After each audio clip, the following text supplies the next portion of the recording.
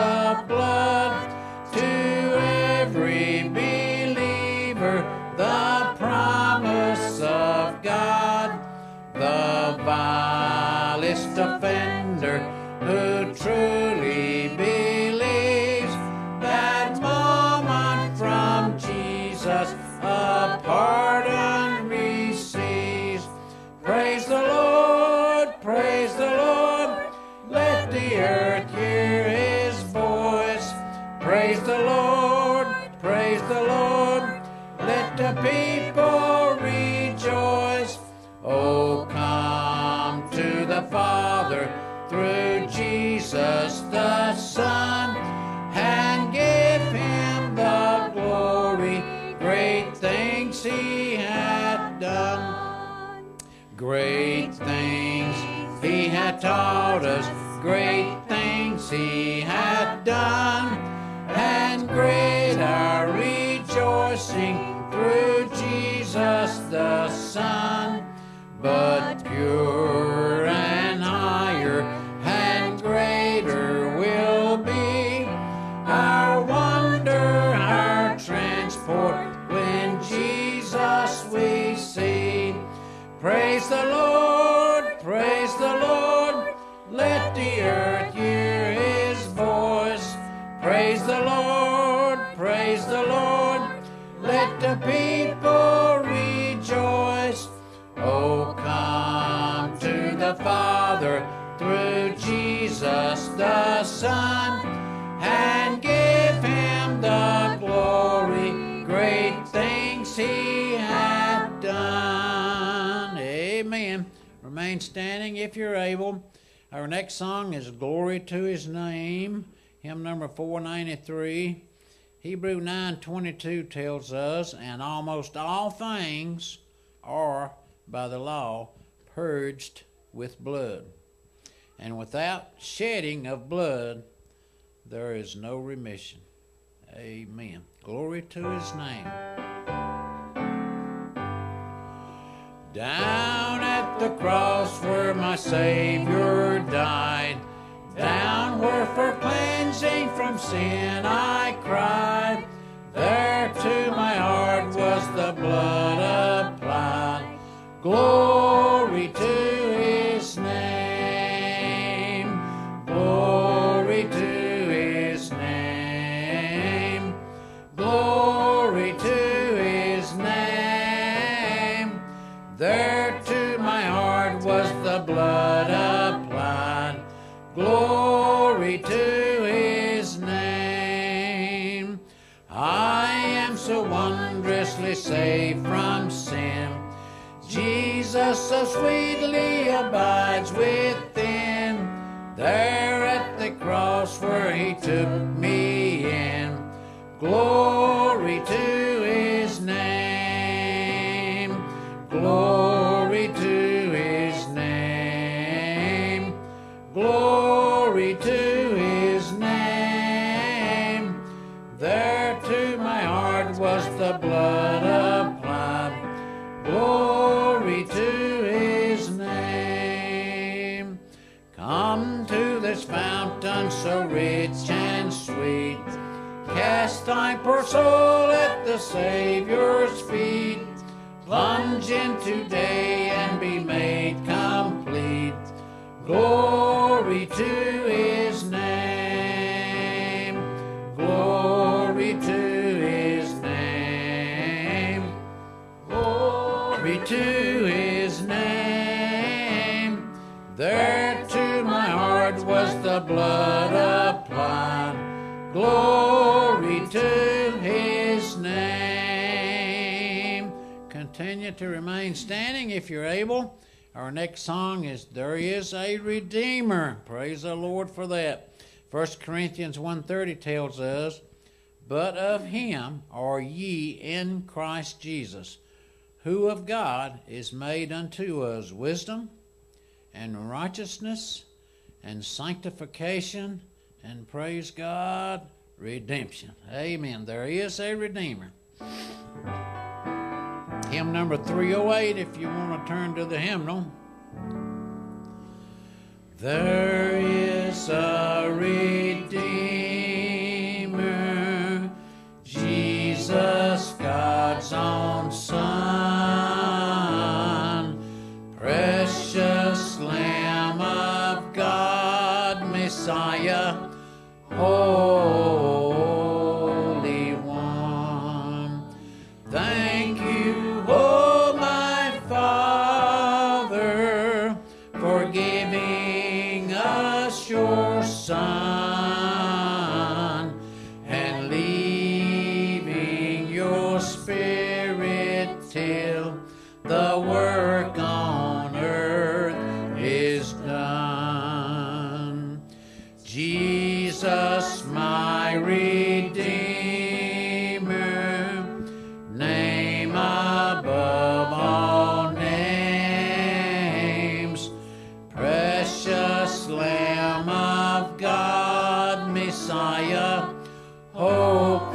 sinners slain. Thank you, oh my Father, for giving us your Son and leaving your Spirit till the work on earth is done.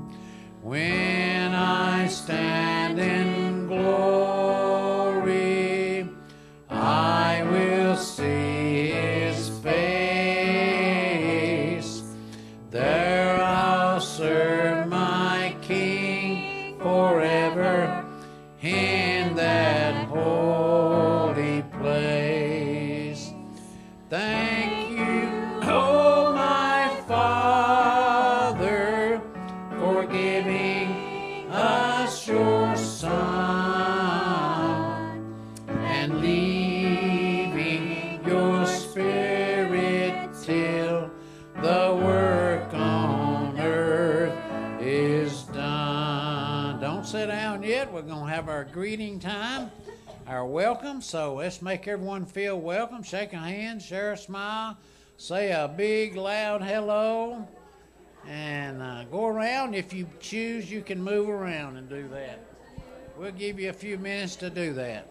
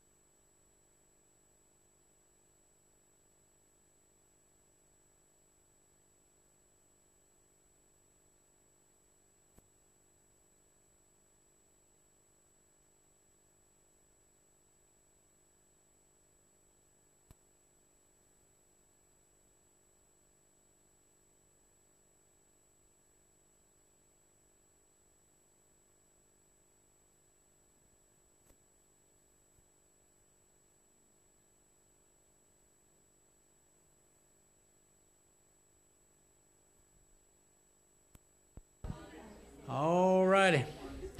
Let's make our way back to our seat. I went out there and shook a few hands. Might have overextended our little welcome time, but that's all right. Y'all can go ahead and be seated. We got a real special treat for you today. Teddy's special to all of us, so we want to recognize him just a little bit before he sings. His birthday is tomorrow, so we want to sing happy birthday to him. But we ain't gonna leave nobody out if I can help it. Miss Shirley Hill, where you at, Shirley? It's her birthday tomorrow. And Randy Harmon's birthday was Friday. Is that right? Where you at, Randy? There you are. Was that right? And who else am I missing? Rest of you got a birthday sometime this year, right? And to all those that have an anniversary this month, Perry and Becky Price was on November 1st. David and Carolyn Beasley the 3rd. Peter and Lynn was the 17th. Yay! Huh? Is. All right. We ain't got there yet, have we? And Stephen and Christy Dalton is on the 22nd. And Mac and Rose Turner, our very own Rose, is on the 28th. So let's sing happy birthday to Ted and all the other people with birthdays and anniversaries, okay? Happy birthday to you. Woo-woo! Happy birthday to you. Happy birthday, dear Teddy. Woo-hoo! Happy birthday to you. Now you got to tell us how old you are. 48 years young. 48 years young. So, Teddy, you come on and sing. You need this microphone? Yeah, I need that. Okay.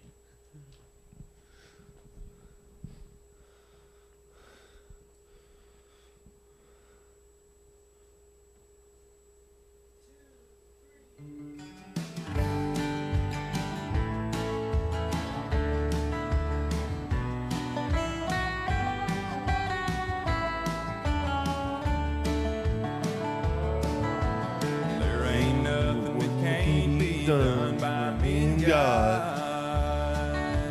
Ain't nobody gonna come between us, me and God. One day we'll live together in angels will fight, me and God.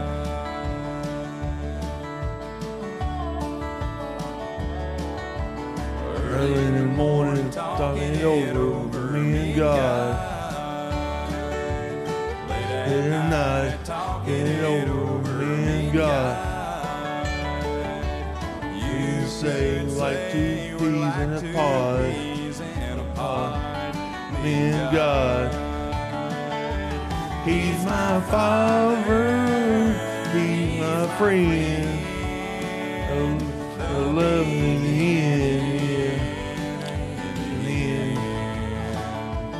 He's the rose of the world, established as rock, your team, me and God.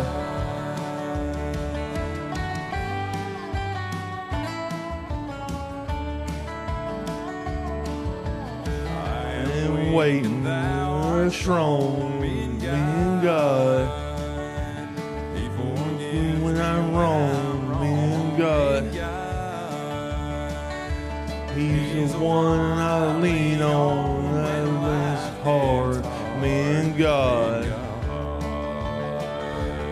He's my father, he's my friend. I love him in the end.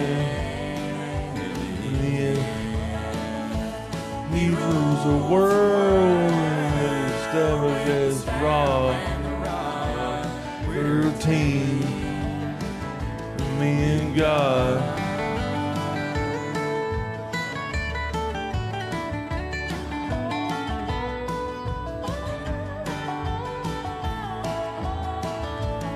He rules the world, established as rock, we're a team, me and God.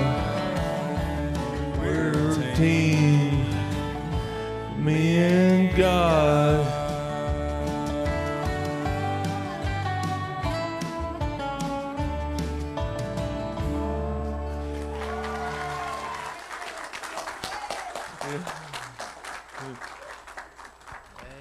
Amen.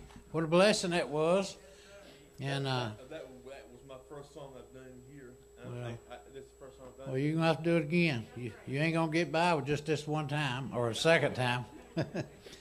But as a blessing to me and God, we're a team. Amen. That's the way it ought to be. Amen.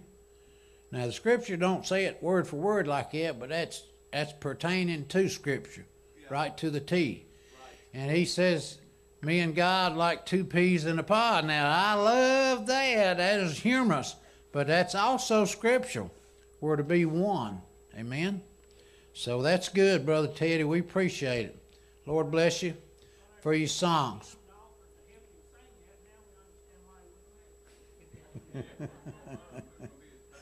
Some of y'all didn't hear Dan. He said that him and somebody offered to help Tim. Oh, okay, Tim.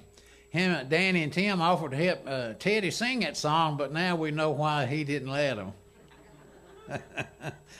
Oh, it's good to be able to smile and share a little clean humor and a laugh in Christ Jesus. And we thank you for that, Lord Jesus. Thank you.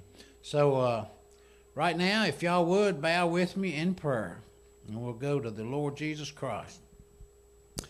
Heavenly Father, we thank you, Lord, for this time and the fun we're having in your house and the worship that we're offering up to you. Thank you for, Lord, the opportunity to do that. Thank you for the opportunity to be in your house. We pray that everything we say and do and sing, Lord, would please you and honor you and glorify you, and it would be worship for you because you deserve it all. Please help our pastor to preach your word, and Lord, help us to listen with intense ear and hearing, Father, that we might be changed and might be taught something that we need to learn here today. And most of all, Lord, we pray that if there's anyone in our midst in this room here today and over the radio waves, and we pray, Lord, that that precious soul come to know you as Savior today if it don't already. We pray these things in Jesus' name and for your honor. We pray and ask all things in the name above all names, the Lord Jesus Christ. Amen. Okay, if you're able, please stand and we'll sing one more song. Then we'll turn it over to our Pastor Joe. Worthy is the Lamb. Revelation 5:12 tells us, saying with a loud voice, worthy is the Lamb that was slain to receive power and riches and wisdom and strength and honor and glory and blessing. He deserves all that and much more. Amen. Worthy is the Lamb.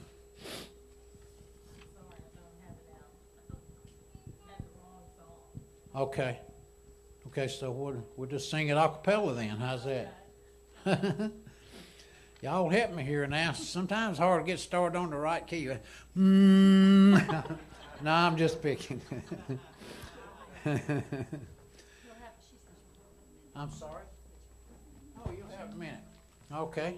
I guess I'll have to preach a short sermon while we're waiting on her. Huh? Yeah, Brother Danny.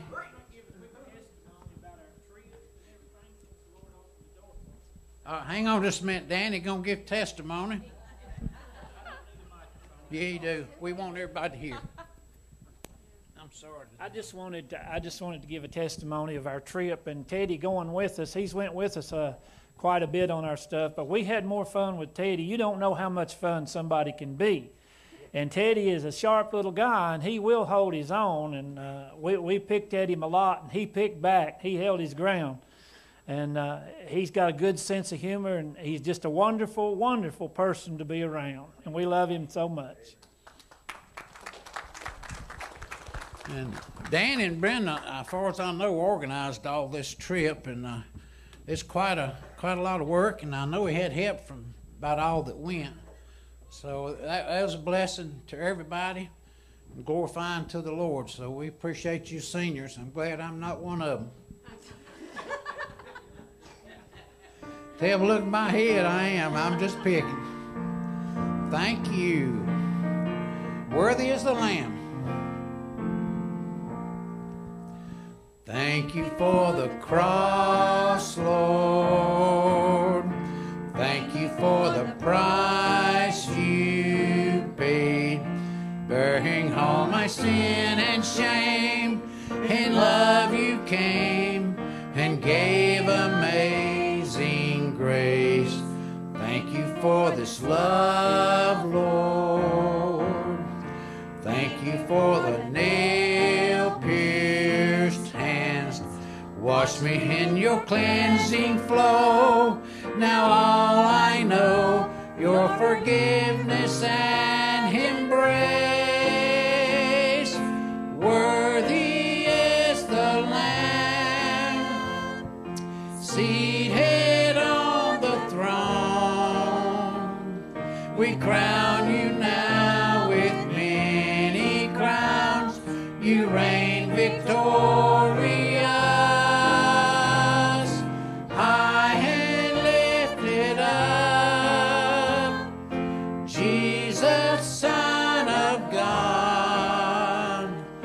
Darling of heaven, crucified. Worthy is the Lamb. Worthy is the Lamb. Thank you for the cross, Lord. Thank you for the price you paid, bearing all my sin and shame. In love you came and gave amazing grace. Thank you for this love, Lord. Thank you for the nail-pierced hands. Wash me in your cleansing flow. Now all I know, your forgiveness and embrace.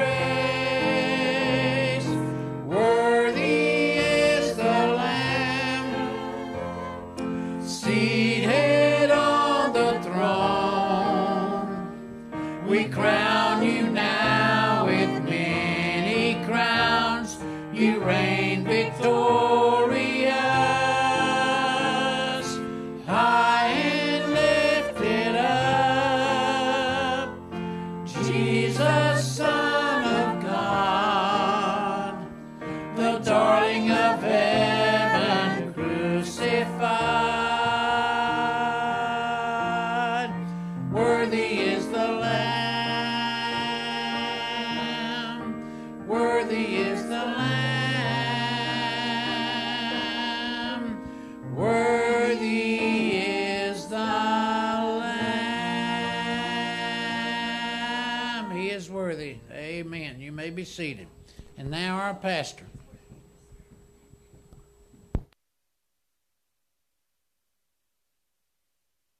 Well, as always, what a great day to worship the Lord. Any day is a great day to worship the Lord, but especially on the Lord's Day to gather with the saints. There's no greater place to be on this earth than right here and right now. As we said last week, we don't have any other Sunday like the Sunday that we're in. And as you can see already, there's no Sunday like this Sunday. I love it when things maybe go awry or go different. I love the sweet fellowship and the lingering, and I just love this. I love the schedule being off. I'm not up here till 11:05. I think it's great. It shows that we're real. It shows that we're here for a greater purpose than ourselves, and that ultimately has to be the purpose. And it shows as well that we're here for one another. I love looking out and seeing folks shaking hands and just being so glad to see one another, and as well to hear your voices being lifted up to the Lord. Take your Bible, turn with me to Colossians chapter number 3 this morning. Colossians chapter number 3.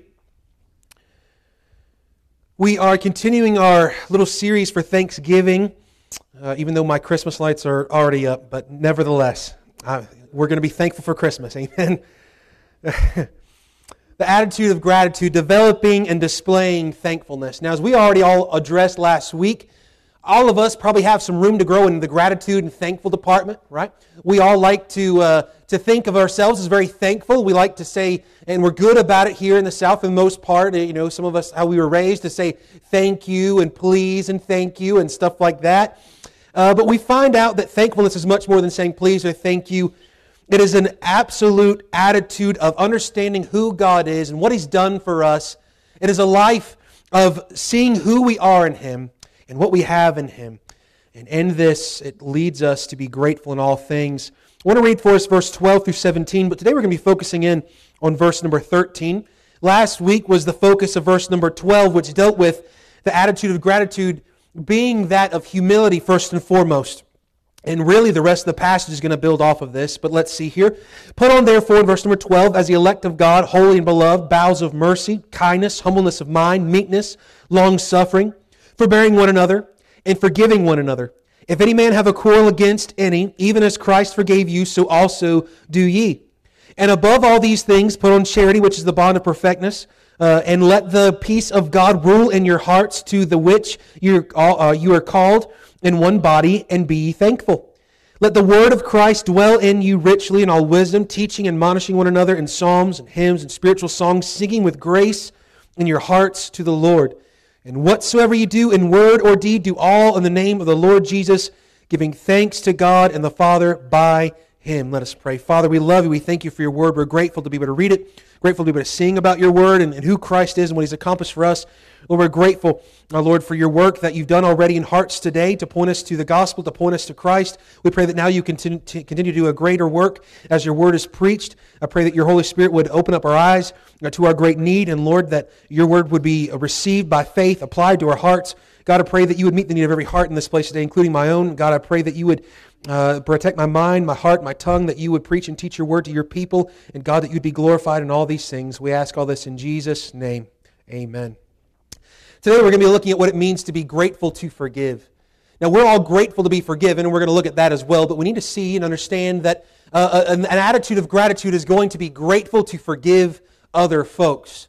Now, we're grateful when we are forgiven by the Lord. We're grateful when others forgive us, right? We love the idea of gratitude. We love the idea of forgiveness. Forgiveness is something that we love to get. Amen? I know it's something I love to get. I love to be forgiven. I love to get things right and restored, right? It's a good thing, right? It's a good thing to kiss and make up, isn't it, right? Especially the kissing part, amen, right?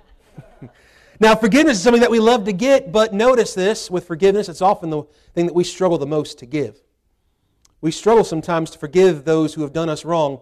We struggle sometimes to forgive those that haven't even done us wrong yet, but we think they've done us wrong. And we struggle to forgive in general. C.S. Lewis writes, everyone says forgiveness is a lovely idea until they have something to forgive. I think that's exactly right. We all love the idea of forgiveness. We all are grateful for forgiveness, but are we grateful to forgive others? Perhaps now, at this time of year than ever before, do we need this. As you're going into Thanksgiving and Christmas and starting a new year, all this stuff, there is no need to wait till December 31st to go, well, I'm going to start forgiving people or being more grateful tomorrow on January the 1st, 2024. I believe that the answer and the response ought to be that today, right now, today is the moment to be more grateful. Today is the day to be more humble, as verse 12 points to us. And as we learn to be more humble, it will lead us to be more grateful. But as we learn to be more humble, it's going to lead us to forgive.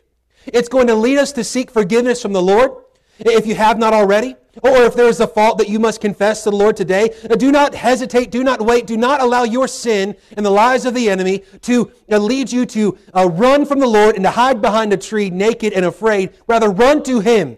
See that you would seek forgiveness and that we are told that He will grant it to each believer who trusts, that whosoever shall call upon the Lord shall be saved. We find that there's forgiveness offered and available to all, and we find this as well, that today is the day that we must decide to forgive those who have wronged us, or those that we are holding on or holding out forgiveness from. Forgiveness is perhaps the most detrimental sin in the life of a Christian. I believe that forgiveness, or rather unforgiveness in the heart, will keep us from much of what God has for us, many of the blessings God has for us, but as well, much of the work that God has for us. I believe that we will be used of God as much as we are willing to forgive. I believe that we will be used of God as much as we are willing to be humbled. I believe that we will be used of God as much as we are willing to be grateful and thankful. And if our usability for God was based upon those things, how used of God would we be today? If our blessings were dependent upon those things, how blessed would we be today? Watchman Nee writes about this idea. He says, frequently the enemy entices Christians to harbor an unforgiving spirit, a very common symptom indeed among God's children. Such bitterness and fault-finding and enmity inflict a severe blow upon spiritual life. If there is bitterness in your heart today, I want you to know that your spiritual life is going to struggle no matter what you try to do. If you still have unforgiveness in your heart, you will progress no further. Until the wall comes down, until forgiveness is offered and extended and given and seen and received, you will not progress in the Christian life. Because the Christian life starts with being forgiven, first and foremost. We'll deal with that today. But then it leads us to forgive others. Grateful hearts give grace to others. Grateful hearts are grateful for the grace that we have received in Christ, and we will only grow in gratitude as we grow in a humble, forbearing, and forgiving attitude. We'll never display the action unless we develop the attitude. And what we've seen thus far is our great need to develop this attitude of gratitude, this attitude of thus far in verse 12 of humility, and now of forgiveness, in order to truly know what it means to be thankful to God Almighty. The context of this passage in the letter that Paul is writing here to the Colossians that we've talked about thus far, he is showing our position in Christ, directs the practical daily Christian life. Who we are and what we possess determines how we are to live. And so truly, how you live your life is just merely the reflection of what you are on the inside. And so, dear Christian, we are not merely trying to figure out how to live the Christian life. We are simply to live the Christian life. And it is found not in yourself, but it is found in Christ, as we have seen all throughout this book thus far. But in this, we find that all spiritual problems in the church, out of the church, could be crushed. All spiritual problems could be crushed in the church, our home, our own heart, if we were to practice our position of being in Christ. If we were to do so in faithful obedience to His Word, and we would learn and live that it is His empowerment and equipment that allows us to do and fulfill His expectation of being humble and forgiving and loving and edifying and glorifying to His name. And all of this, today what we're going to look at is that we must see that we should not only be grateful to be forgiven, but we need to be grateful to forgive. Already right now, there are folks in this room that are probably about as uncomfortable as can be because you've got someone on your mind that you have yet to forgive. If each one of us right now were to probably take a moment, we've got folks either that one have not forgiven us or perhaps we have not forgiven them. And I want you to know, come Thanksgiving, come Christmas, it's going to be a miserable season already for some folks, but it's going to be all the more miserable if there's unforgiveness in your heart. It is going to be all the more difficult to be grateful when we have not had forgiveness ourselves or forgiveness for others. First of all, what we're going to look at today is this need that we have a desire of a grateful heart, the desire of a grateful heart. A grateful heart desires authentic and lasting forgiveness before God and man. Those who are truly grateful that are saved today, those who are truly thankful to the Lord Jesus Christ, are grateful to forgive. They are grateful even to have wrongs be done to them because it gives them an opportunity to show perhaps one of the most Christ-like attitudes and actions that there is, and that is forgiveness. Perhaps there are two ways in which you and I are to live like Christ and where Christ is seen the most in us. It is one, when we suffer and how we suffer. And two, it is when wrongs are done to us, if and how and when and why we forgive. If there is forgiveness. This shows us what our Christian heart really looks like, or if it even is a Christian heart to begin with. Now, our natural desire as man in general is that we want to be at peace. Think of this way. If you have not forgiven somebody today, is there peace between you and them? Not real peace. How about this? If you've got someone in your life that perhaps you wronged or what have you, and they have not forgiven you, is there real peace? Is there real reconciliation? There is not yet. There is still yet a divide. And what we find is that every one of us today would love to say that we want peace. Right? We think about it. Every Miss America and Miss Universe. What's the right answer, right? World peace, right? See, some of y'all could be Miss America out there and you didn't even know it. Now we think about this. All of us desire forgiveness when we need it, don't we? Every one of us does. When I'm wrong, I want to be forgiven, right? Even to a desperate place. But then we have to remember this, and this is what I want us to get first and foremost today. If you don't get anything else, I want you to know this. The same way that you and I have a desire for forgiveness, I want you to know God's desire of forgiveness is infinitely more.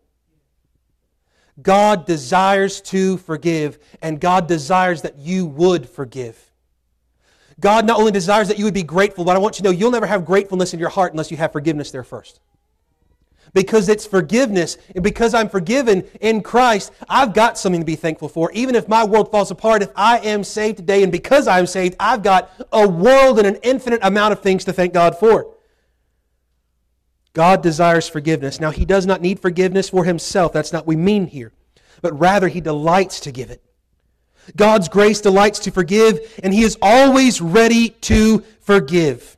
John Bunyan put it this way: no child of God sins so to that degree as to make himself incapable of forgiveness. There is no one living today that can out-sin the forgiveness of God.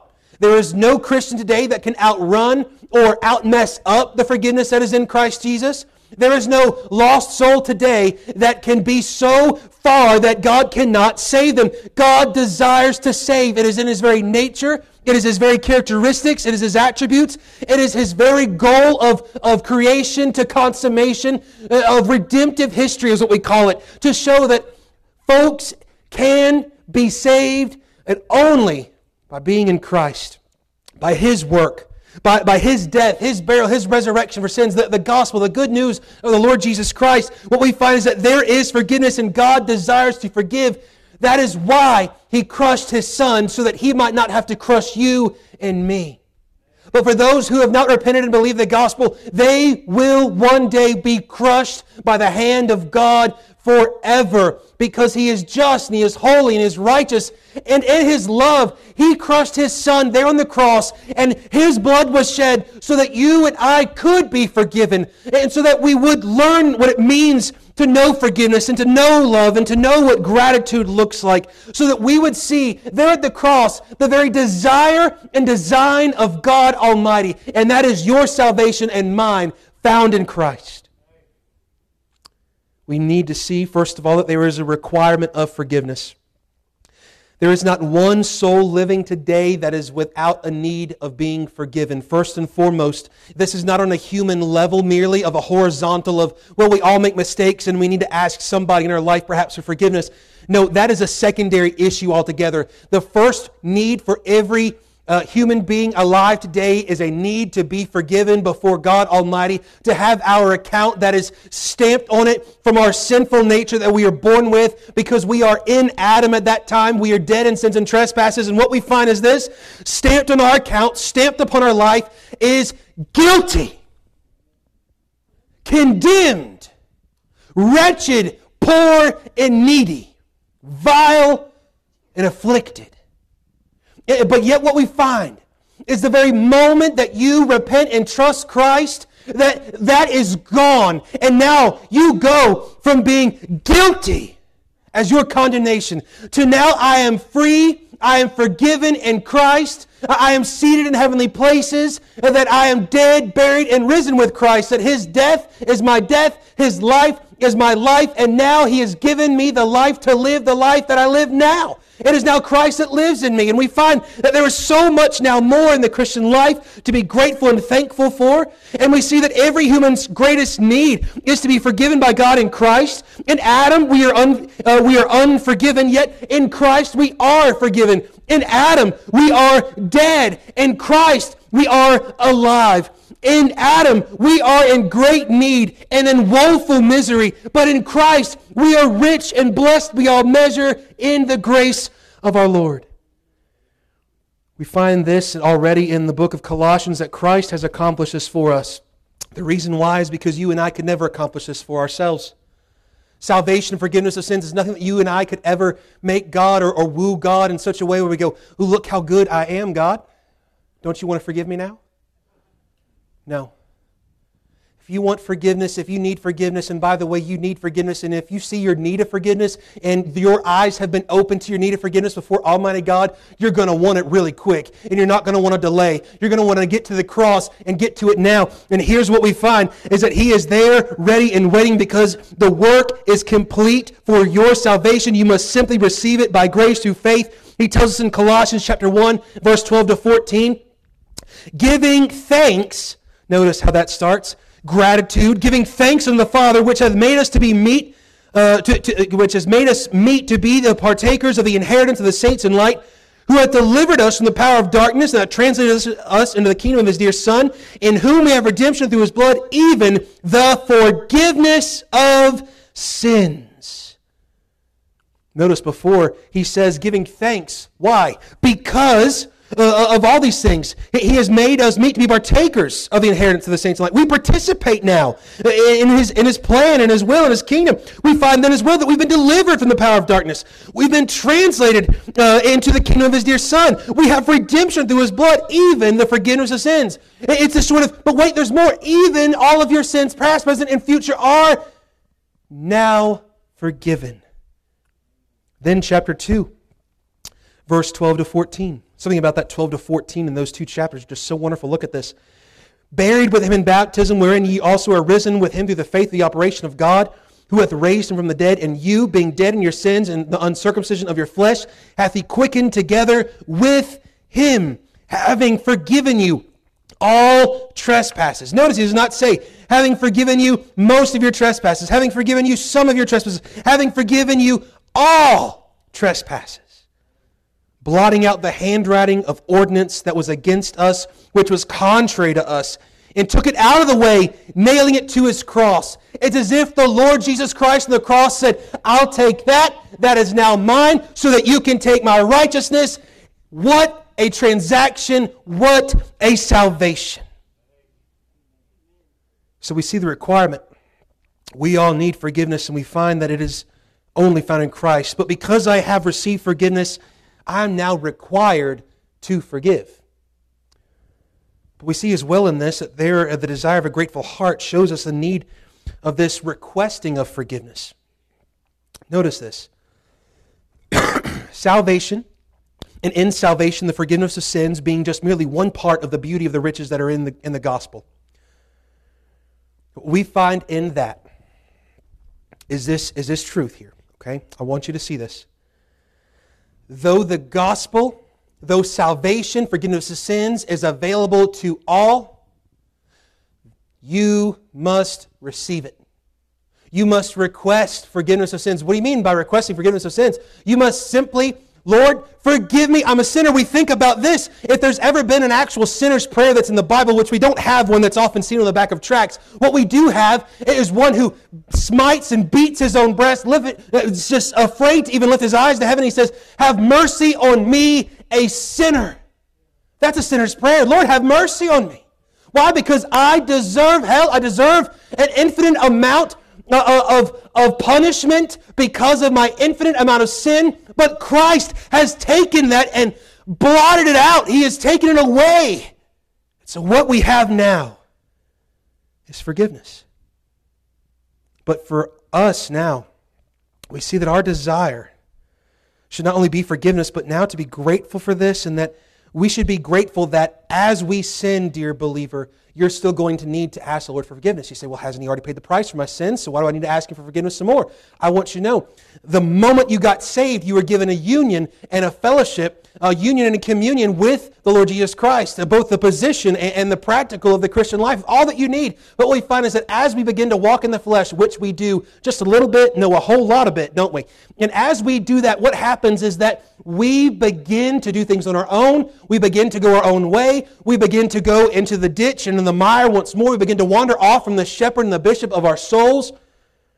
We find that we begin to lose fellowship, and we go, why is God so far? He has not moved, dear friend, and it is us that have moved. And what we find is that we must confess our sin, and He is faithful and just to forgive us and to cleanse us from all unrighteousness, that He takes His shepherd's staff and He draws us right back in because He loves us so. Now, notice this. Psalm 86, verse 5 tells us this. I'll turn there so you don't have to, all right? For Thou, Lord, art good. That verse is already fabulous, isn't it? For Thou, Lord, art good. But then he says, what else? It gets better. And ready to forgive. You ever seen in a race? I've never been in a race. I'm not going to be in a race. It's just not happening. But I've watched a few. On your mark, get set, or ready, set, go. Here's what we see. Those runners on that line, they're ready. They're just waiting. I want you to know this shows even here that the Lord in His goodness is ready. He's ready to forgive.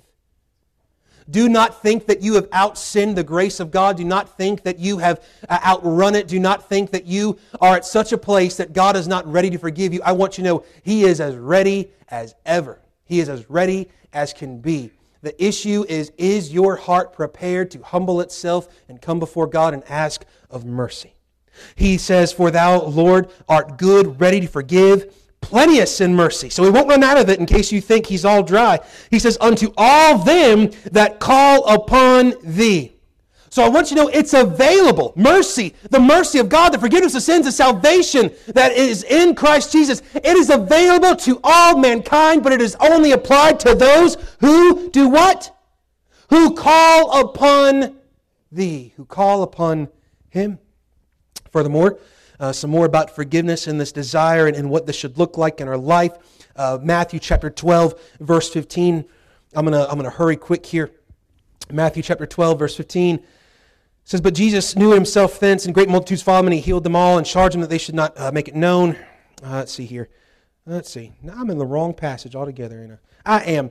Here, what we're going to look at here is this. I've got the wrong reference down, so we're not going to worry about it. But over in the Gospels, what we find is that Jesus gets asked by the disciples about forgiveness, and what He talks about this is they come to Him, and at the time, the Jewish tradition was that you must forgive somebody 3 times, and Jesus asks him, and He says, well, how much do you think? Peter goes, well, I think it should be 7, right? That's even above and beyond what it was calling for, and Jesus goes on into this whole long this teaching moment with His disciples about what forgiveness really is, how often to forgive, why we are to forgive, and ultimately even what we find is that there in the Lord's Prayer we see this need of requesting forgiveness.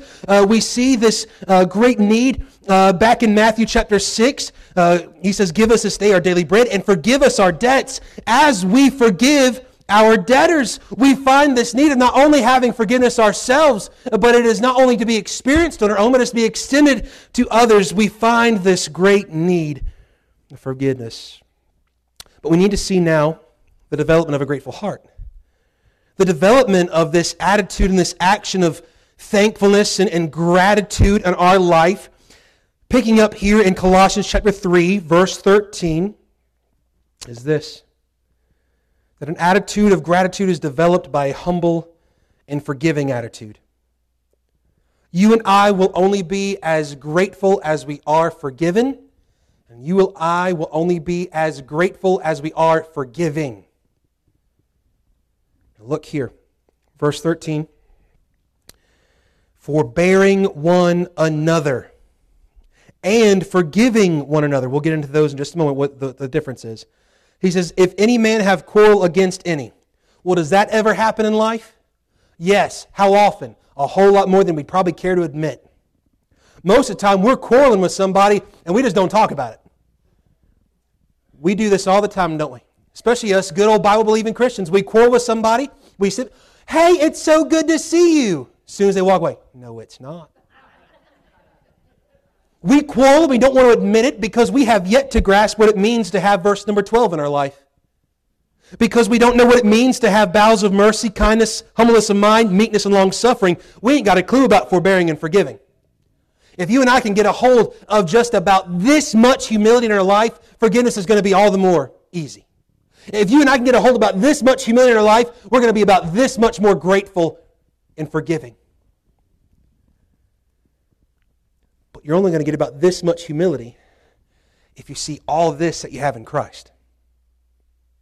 When we see who Jesus is and what He's done for us and who we are in Him and what He's given to us, we can't help but move down this line. Now, as we look here, we find that grateful hearts are first of all forgiven. In order to practice forgiveness, we must first be forgiven. It's much like this. In order to love somebody, you have to know what love is. Today, we're in an epidemic of not knowing what love is and not knowing what forgiveness is and not knowing what a lot of things are. We're in an epidemic of today where we can Google what pretty much any question in the world, and yet we still don't know anything. And here we are, and we look at forbearing and forgiving one another as Christ forgave you. What we find is that grateful hearts are forgiven, that we must learn what forgiveness means in order to practice it. We must have received it first. I must have experienced forgiveness in my life from the Lord Jesus Christ in order to extend forgiveness to others, or else I don't really know what I'm doing or talking about. How can I get to the as Christ forgave me if I've never been forgiven by Him? So today, first and foremost, before we go any further, do you know Christ? Have you been forgiven by Him? Are your sins blotted out by the blood of Christ alone? If so, then now we have the responsibility to forgive. But notice, as grateful hearts are first and foremost forgiven. Psalm 32, verse 1 and 2 tells us this: Blessed is he whose transgression is forgiven, whose sin is covered. Blessed is the man unto whom the Lord imputeth not iniquity, and in whose spirit there is no guile. The more I see my position in Christ of being forgiven, the more I can give gratitude and forgiveness in my life. So here's the idea.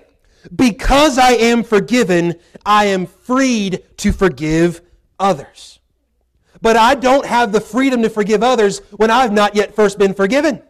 And notice that forgiveness is certainly a two-way street. Before I can ever forgive anyone around me and even have a right to do so, I must first be in a right standing before my God. And so before I can ever seek to be in right standing before man, I must be in a right standing before God. Are you in a right standing before God today? There's no halfway. There's no three-quarters way. There's not a two-thirds way. And I don't know any more fractions, but there's none of those ways. It's either all the way or it's not at all. Notice with this, grateful hearts are not only forgiven, but grateful hearts are forgiving. Christians that hold grudges, Christians that are bitter, Christians that allow strife in the midst that will break relationships apart and will simply out of stubbornness, which is just a fancy way of saying pride, by the way, thinking you've got rights and can do what you want and just tell it like it is and get by with it. What an arrogant thought that is. When we do such, one, we are not expressing gratitude, nor are we expressing forgiveness, nor are we expressing humility. We're not even expressing what it means to be a Christian. That's a dangerous game to play, but so many Christians today, we are thankful, we got our fire insurance, we're saved to the uttermost, and we know that we is. Praise the Lord. But now, when it comes to those that wrong us, we're not as willing to forgive. And the reason why we're not willing to forgive is because we are not really grateful for the salvation that we have or that we claim to have. The reason why we are ungrateful and unthankful and unforgiving is because we've got a heart problem. I must be grateful to be forgiven first if I'm ever going to be grateful to forgive someone else. And our attitude with forgiveness should be that I'm grateful I can forgive you. Because in Christ, especially if we're quarreling here in the context, looking at the life of the church, if you're quarreling with somebody who's a fellow Christian, you had better be grateful to forgive them. Because you had better be grateful that you are forgiven in Christ and that they are forgiven in Christ. And so therefore, let nothing, if nothing can come between you and the Lord, let nothing come between you and that brother or that sister. And how often we allow such. It's only pride that allows such. It's only a lack of humility and repentance. It's only a lack of all of these things that we've seen in verse 12, the bowels of mercy, the kindness, the humbleness of mind, the meekness, the long-suffering, the forbearing, and the forgiving, which we'll get into now. We look at forbearing and forgiving, we say, couldn't he just said forgiving twice? No, because these are two different words and they have two different meanings, they have two different applications, but both are needed for real forgiveness to take place. Both are to be the essence and the epitome and the illustration of Christian living. This is the practical daily Christian life. This is what it means to be sitting, to set your affection on things above and not on things on the earth. Here's where it comes down to it. First of all, the word forbearing. What does this mean? It means to endure, to put up with the faults of others. It's also in the present tense. In case you're wondering, or even if you didn't care, I'm going to tell you anyways, it means continuous. It means to keep on forbearing, and once you have forbore some more, or forbear some more. Something about a bear. Forbear it. Keep forbearing. Why? Because as long as you live until you die, you will need to forbear, or else you will be driven mad and crazy, because there's going to be so much wrong in your life. There's going to be so much done in your life. And if you don't learn to forbear, you are going to be one miserable, grumpy old creature.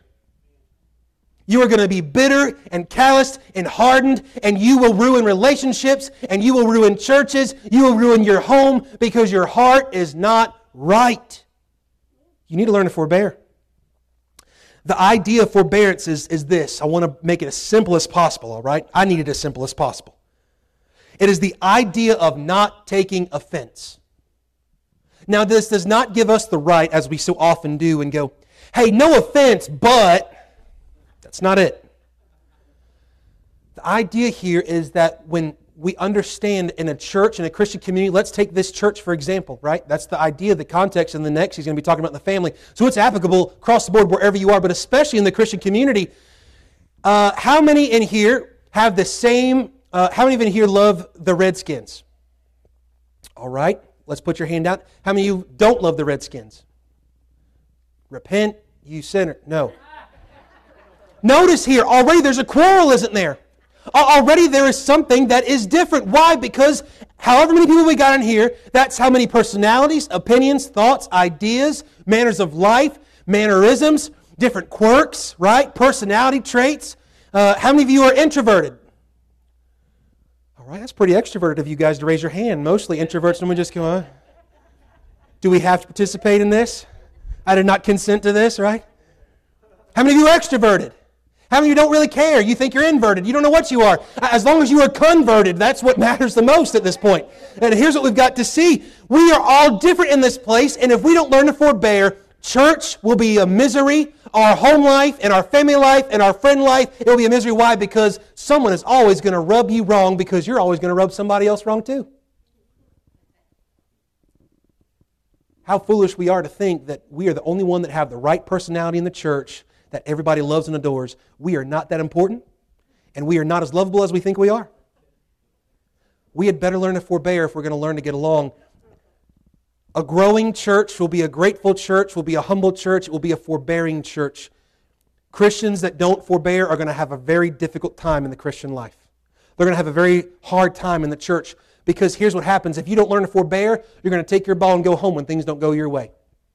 Or when somebody looks at you wrong, or even if they don't look at you wrong and you think they look at you wrong, and you can't forbear that, you're going to have a problem.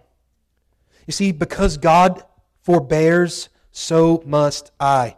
I've read this passage already before, not today, I think last week, but nevertheless, 1 Peter chapter 2 tells us this, for even hereunto ye are called, because Christ also suffered for us, leaving us an example, that ye should follow His steps, who did no sin, neither was guile found in His mouth, who when He was reviled not. Again, when He suffered, He threatened not, but committed Himself to Him that judgeth righteously.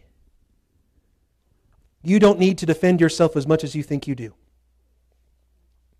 We need to learn to let some stuff go, because if we don't let it go, it's going to get a hold of you. And anything that gets a hold of your heart, that becomes a god, becomes an idol, and it will wreck your life. Quick, fast, and in a hurry, and it will not ask for forgiveness either. We find not only must we be forbearing one another, but we must be forgiving one another. By the way, here in the passage, the same one another, it's the same one another. It's one another, it's everybody. Forgiving. It means, the very word, it has the root word that is charis, it's grace. The idea is that it is given as an act of grace, or here, forgiveness is, or forgiving is, an extension or an action of the attitude of grace. Now in this, whereas forbearing is the idea of not taking offense, forgiving is the idea of not keeping offense.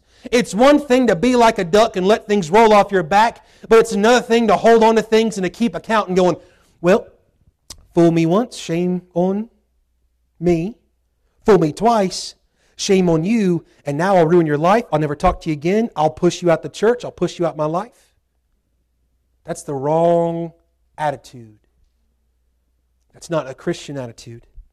It's demonic in its nature. Forgiveness Because we as Christians have been saved by the grace of God. We are sanctified by the grace of God. One day we'll be glorified by the grace of God. Because all of our life is by the grace of God. We had better be all the more prepared to extend the grace that is in Christ. The idea of not keeping offense. I wonder today, is there someone that you just have a hard time forbearing? I'm sure you do. I do. I'm sure some of y'all have a hard time forbearing me. Y'all are having a hard time forbearing this message for how long it's gone. Y'all forbear me every Sunday. But how about this one? You say, well, I can the little things, I can let those things go. I can forbear those. But you don't know what I've gone through. You don't know what someone did to me, the hurt that I feel. You're right, I don't. Same way you don't know how people have wronged me and hurt me. I don't know your hurt. You don't know my hurt near as much as we'd like to think we do. And we're not experts in each other's hurts. We're not even experts in our own hurt. We just know that we hurt.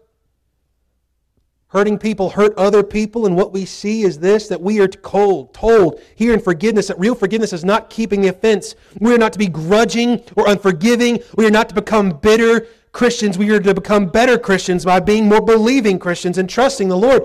It is to freely and unconditionally extend kindness or removal of debts or the wrongs of an offender. Unless that is said about your situation, there is not real forgiveness. Now let me go ahead and tell you this and try to help you out as much as I know how. Just because you forgive does not mean that you have forgotten. It means that you have eliminated that charge upon their account. That's forgiveness. You say, well, when we look at God's forgiveness, it says that He remembers them no more as far as the east from the west. Let me ask you, can God learn? No, thank you. All right. Can God forget? Well, not in the human sense. The idea is that of God's forgetfulness into a sea of forgetfulness, if you will, where my sins are now. It is this idea that He no longer holds it to my account. It's as if it never happened. I wonder when you say, oh, I've forgiven them, but, well, that's still holding it to their account. You forgiving someone does not mean you won't hurt anymore either, by the way. You forgiving somebody does not mean that hurt still ain't going to be there. What forgiveness does is it sets you and them free to reconcile. And if they're in Christ, even if you don't reconcile now, you're going to reconcile one of these days, but you'd better go ahead and do it now. You'll be all the more better for it, and God will be all the more glorified in it. We see that this whole idea of forbearing and forgiving, this is this development of this grateful heart. It is an attitude of forgiveness. Our attitude of forgiveness must not be based on feelings, but it is based upon the facts of the grace found in the gospel of Jesus Christ. So because Jesus forbears and forgives, I ought to, because if I am forgiven, or rather here for you, dear believer, because I am forgiven, I must forbear. I must forgive for Christ's sake, not even my own. Let the world say what they want. Let the hurts roll. Let the hurt remain. Let the difficulties come, and let those oppose me. But I want to be right with God more than anything. Corrie ten Boom put it this way: forgiveness is an act of the will, and the will can function regardless of the temperature of the heart. Let me break it down a simple way in case you don't understand her words. Forgive even when you don't feel like it. Forgive even when you don't feel they deserve it. Why? Because I don't deserve my salvation. I didn't deserve forgiveness. That's grace. That's real forgiveness. I may not feel like it, but God expects it, and God empowers it. Do not think you can go forgiving someone that's wronged you in the flesh, because the flesh never forgives. No, you must go about by a life of faith as you yield to the Spirit of God, as you surrender to your position and possessions in the Lord Jesus Christ, found here in Colossians chapter 1 through 4. What you find then is the ability to do the impossible, to forgive those who have hurt you. Most of the time, you and I have to forgive those that hurt us, and they don't even know they hurt us. But they still need forgiveness. We find this life of forgiveness and gratitude can only be attained by grace through faith. The same way that anything from salvation to the end of your life can ever be attained. All that is attained in your life and in mine is by grace through faith. That's it. Paul Chappell writes about this: as long as you live on the earth, you won't see the end of injustices. Yet God desires for you to let go of injustices and hold on to His grace. Only He can give you the power to forgive those who have hurt you the deepest. Dear Christian, the deepest hurt that you've got, God has the deepest ocean of grace that is able to allow you and empower you to forgive those that have wronged you. And though you may still hurt, and though you may not forget what has happened in the past or even in the present, you may be set free and you may find real gratitude because Christ has set me free and forgiven me. I want to do likewise. Forgiveness is not free to give because it will cost you your pride. But oh, it's worthy. As a matter of fact, though it will cost you your pride to forgive those that have wronged you, you become richer for it. It's the only thing, it seems, that you can give and yet become richer in it. Now notice this, and we'll be done. The display of a grateful heart looks like this. The attitude of gratitude is displayed as we develop an attitude of forgiveness and humility here in verses 12 and 13. Whatever I display in my life is what I have allowed to be developed in my life. So right now, dear Christian, if there's unforgiveness and bitterness, if there's unthankfulness and no gratitude there, it is because that is what you've allowed to develop and to fester in your life. What you allow to develop in your heart is what is going to be displayed with your hands, with your mouth, with your tongue, with your feet. Forgiveness is displayed through two things. One, our experience of forgiveness. Because I am forgiven, my life is changed and it is not my own. Someone who is forgiven by God, their life will not look like it used to look. It will not look like the world.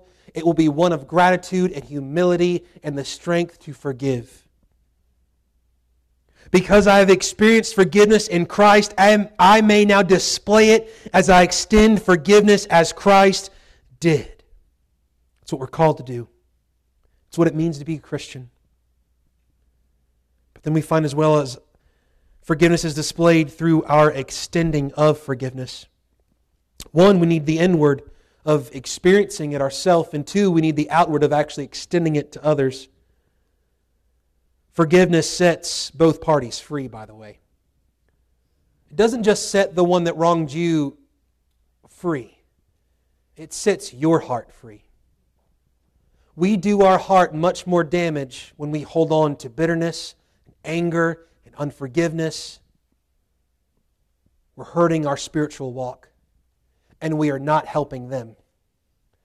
You and I today, if we're going to be truly grateful and thankful to the Lord Jesus Christ for all that He is and all that He has done for us, we must learn humility and we must learn to forbear and forgive. We must learn to be grateful to forgive. How could I not extend what I have experienced in Christ? If you and I have the expectation of evangelizing and telling others the gospel, we have the same expectation then to forgive those that wrong us and hurt us because we are grateful that we have been forgiven for much more than they've ever done to us. The worst thing that has happened to you in your life, Jesus faced an infinite amount there on the cross. Jesus faced an infinite amount in His lifetime. He was a man of sorrows, acquainted with grief. He was stricken and smitten of God, afflicted. Mankind hated Him. And yet, there on the cross, what does Jesus cry? One of His first cries on the cross. Father, forgive them. They know not what they do. That's grace. That's forgiveness. That's gratitude. Moody put it this way. The voice of sin is loud, but the voice of forgiveness is louder. Whatever sin that has been committed in your life, either to you or by you, that needs forgiveness, though as loud as it is right now in your heart, there is something much louder, and it is forgiveness. Forgiveness! Christ forgave. I am forgiven, and now I can gratefully and freely forgive others.